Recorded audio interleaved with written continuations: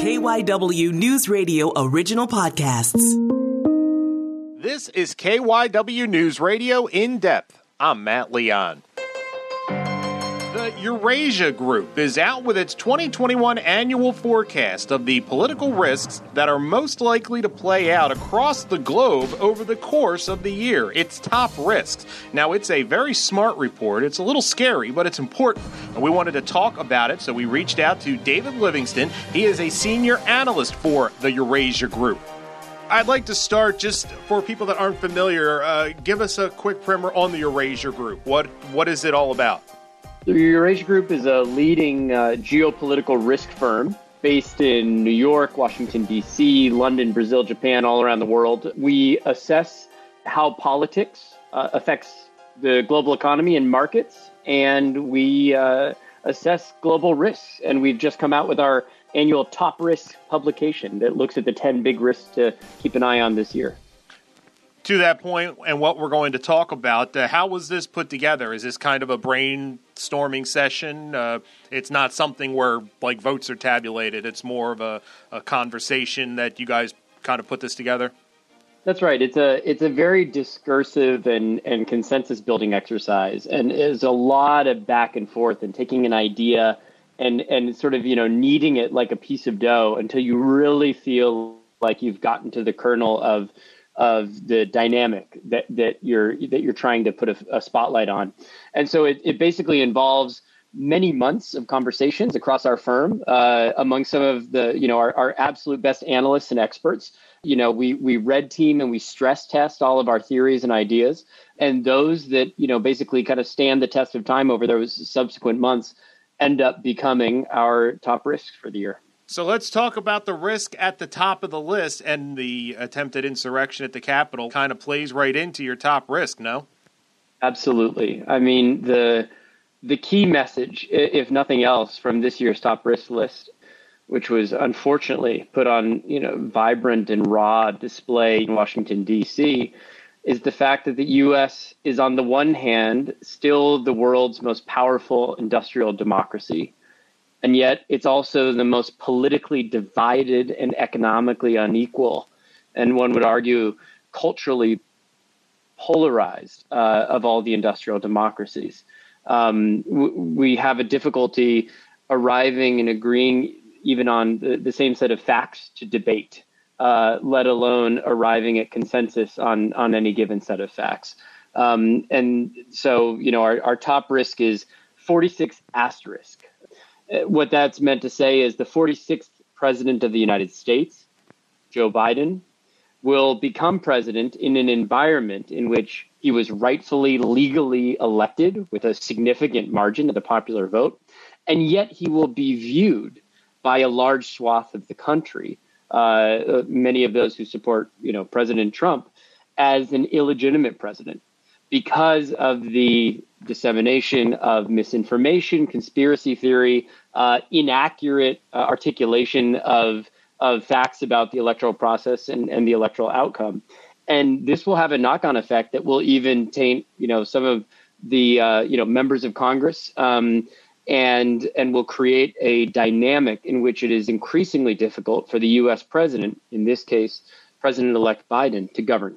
How are some ways that this could manifest itself? You say making it difficult for Joe Biden to govern, but we saw a much more, I think, tangible result on Wednesday. How are some other ways you're concerned we could see this risk elevate and executed?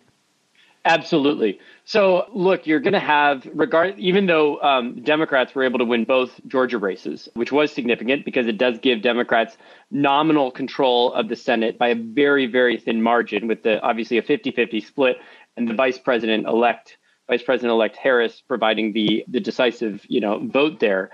Despite a narrow margin for Democrats in the Senate, they're going to face an uphill battle on many issues, from addressing some of Trump's tax cuts for the very wealthy to addressing some of their ambitions on infrastructure spending, green infrastructure, addressing climate change, healthcare reform, and a variety of other issues. They're, going to still have to fight for votes. It's a very divided Congress. And on a number of issues, they're going to need more than a simple majority. And on some issues, you're going to have some moderate to conservative Democrats, individuals like Senator Manchin from West Virginia, who are not going to go along with perhaps the starting bid of the Democratic Party or, of the administration. And so there's going to be some negotiating process that's going to have to go on.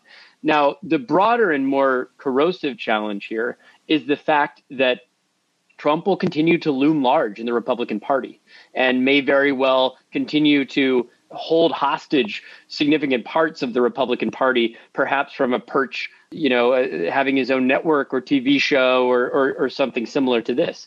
What that does is it raises the specter that Trump or a chosen successor to Trump could be elected in 2024.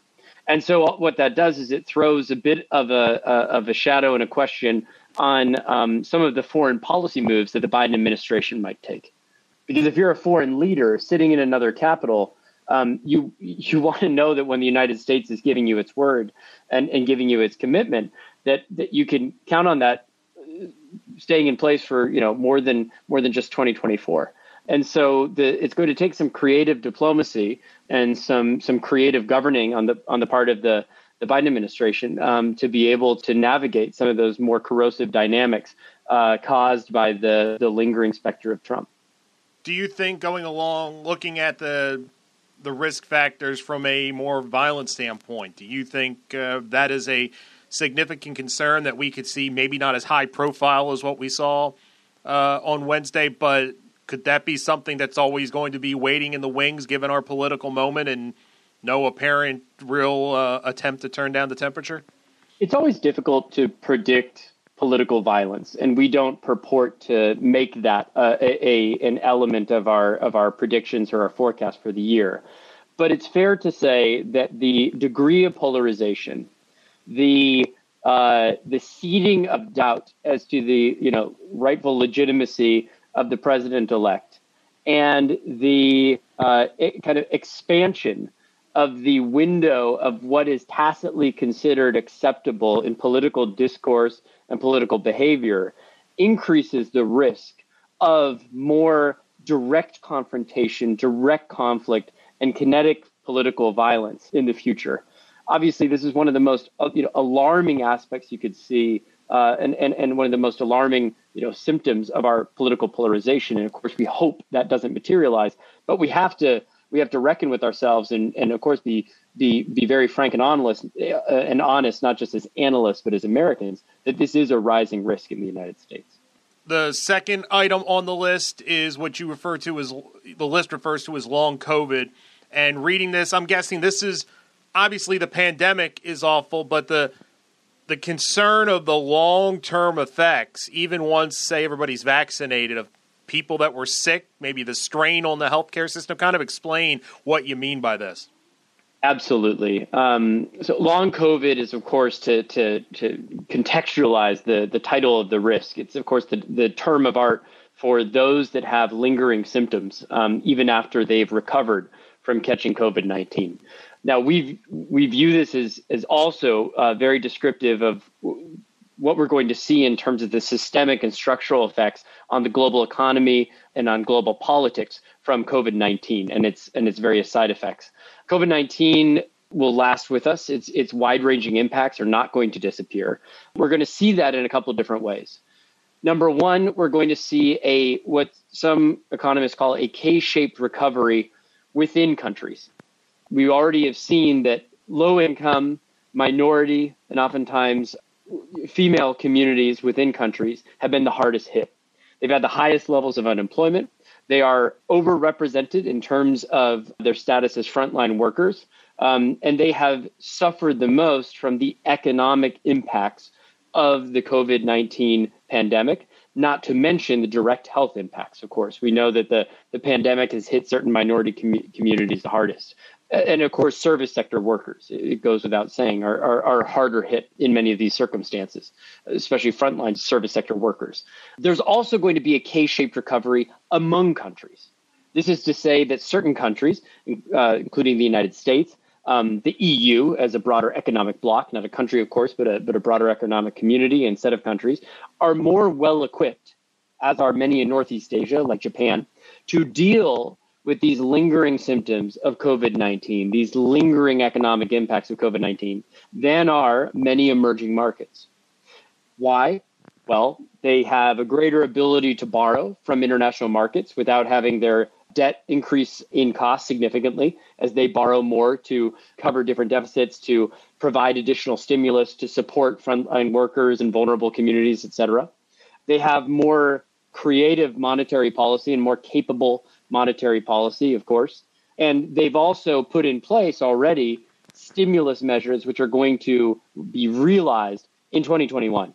So the U.S. passed a major stimulus package and is already looking at more stimulus under a Biden administration. There's some talk of the $600 per individual being increased to $2,000 per individual. Now the Democrats control the Senate. Japan is increasing its stimulus to counteract its third wave of COVID-19.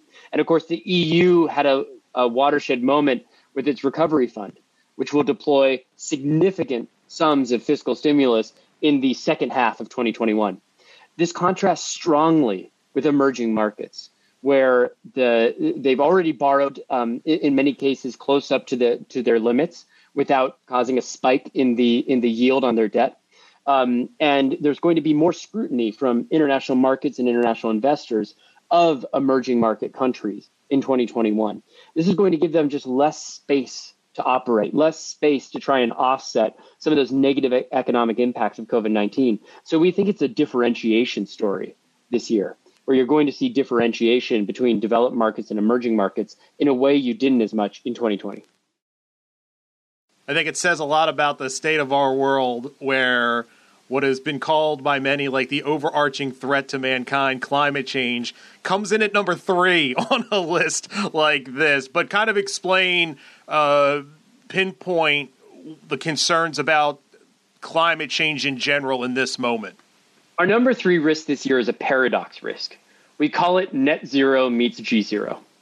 It's a paradox because on the one hand, if you're just reading some of the headlines, you're going to feel very optimistic about the planet's ability to rise and meet the challenge posed by climate change. You're going to see countries announcing ambitious new net zero emissions goals. Many of those new announcements will come at the UN climate conference in Glasgow at toward the end of this year. Under President Biden, the United States will be rejoining the Paris Agreement. It will again emphasize a climate leadership role and put climate in a central position in U.S. foreign policy. And at home, of course, the U.S. will succeed in introducing aggressive new climate policy and enabling key leading states such as California to do the same. Globally, you'll see the EU introducing the details of a planned new carbon border tax, which will essentially internationalize the EU's carbon price. China will be introducing a carbon price for the first time this year. And you're going to see a variety of countries start to actually truly internalize climate policy and some of the costs of climate change into their long-term planning. The paradox comes when you think about what this all means, the seriousness around climate change again. You might be tempted to think that that's an environment in which you will see increased global cooperation, that it will create more harmony and coordination amongst countries. We think that's not necessarily the case. Instead, more likely, you're going to see greater competition. The climate and clean energy issue will go from being a niche or being a small but fast-growing policy area to being one that's at the front of mind for Treasury departments, for finance ministries, for national security councils and agencies.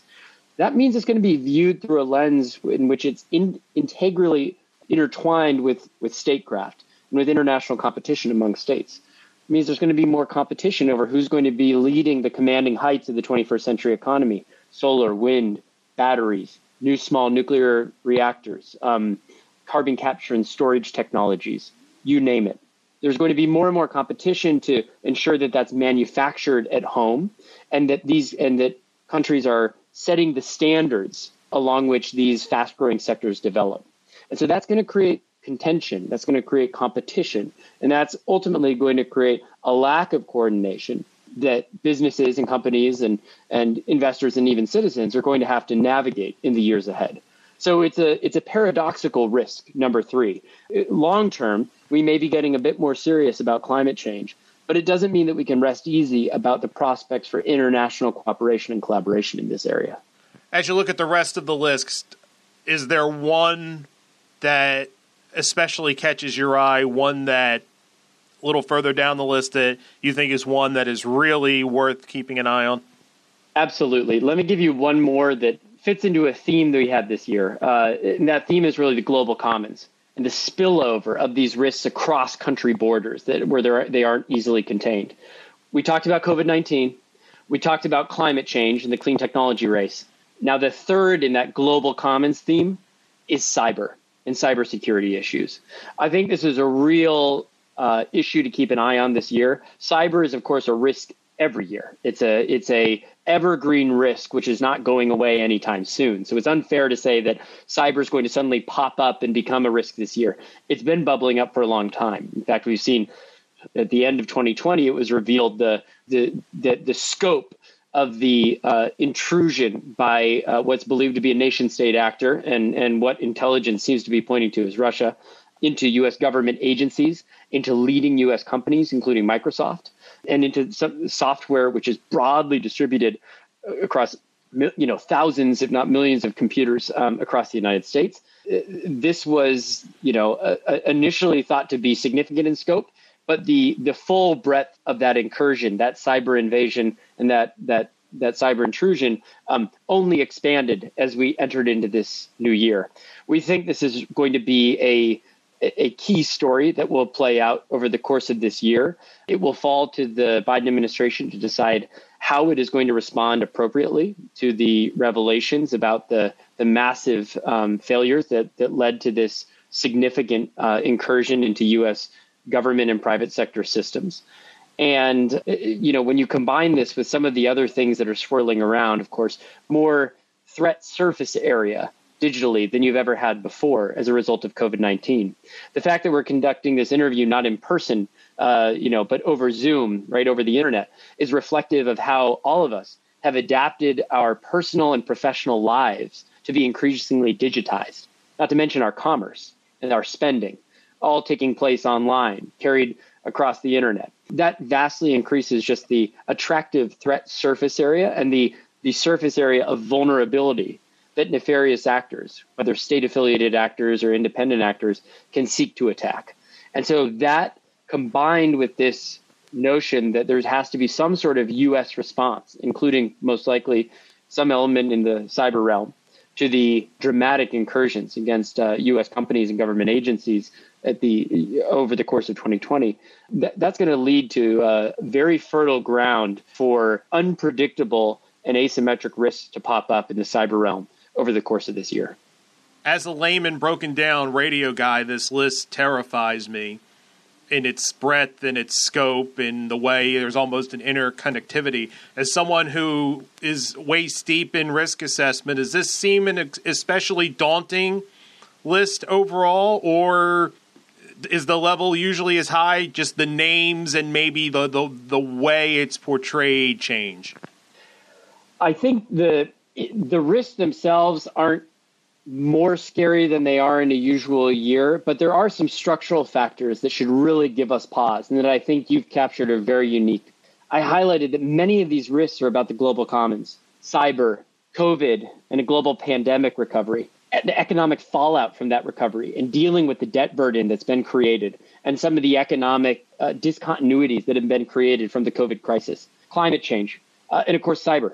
All of those are cross-border issues that require global efforts to address, countries working together to address them.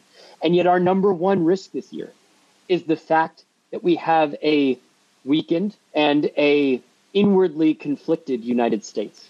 A United States that is turned against itself, has difficulty leading the world.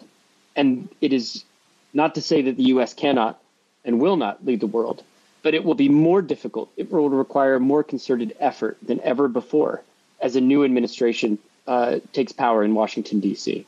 And that, I think, is the real crux of the challenge that you see in this year's risks, that so many of them are not contained within country borders and national borders, that they require strong global leadership, and that the U.S. is teetering on the brink and needs to re-find its soul and rediscover its core and its commitment to a global approach to mitigating these challenges.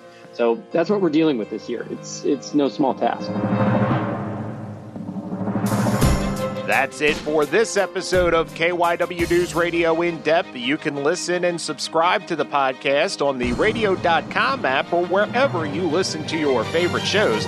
I'm Matt Leon, and we'll have another episode out soon.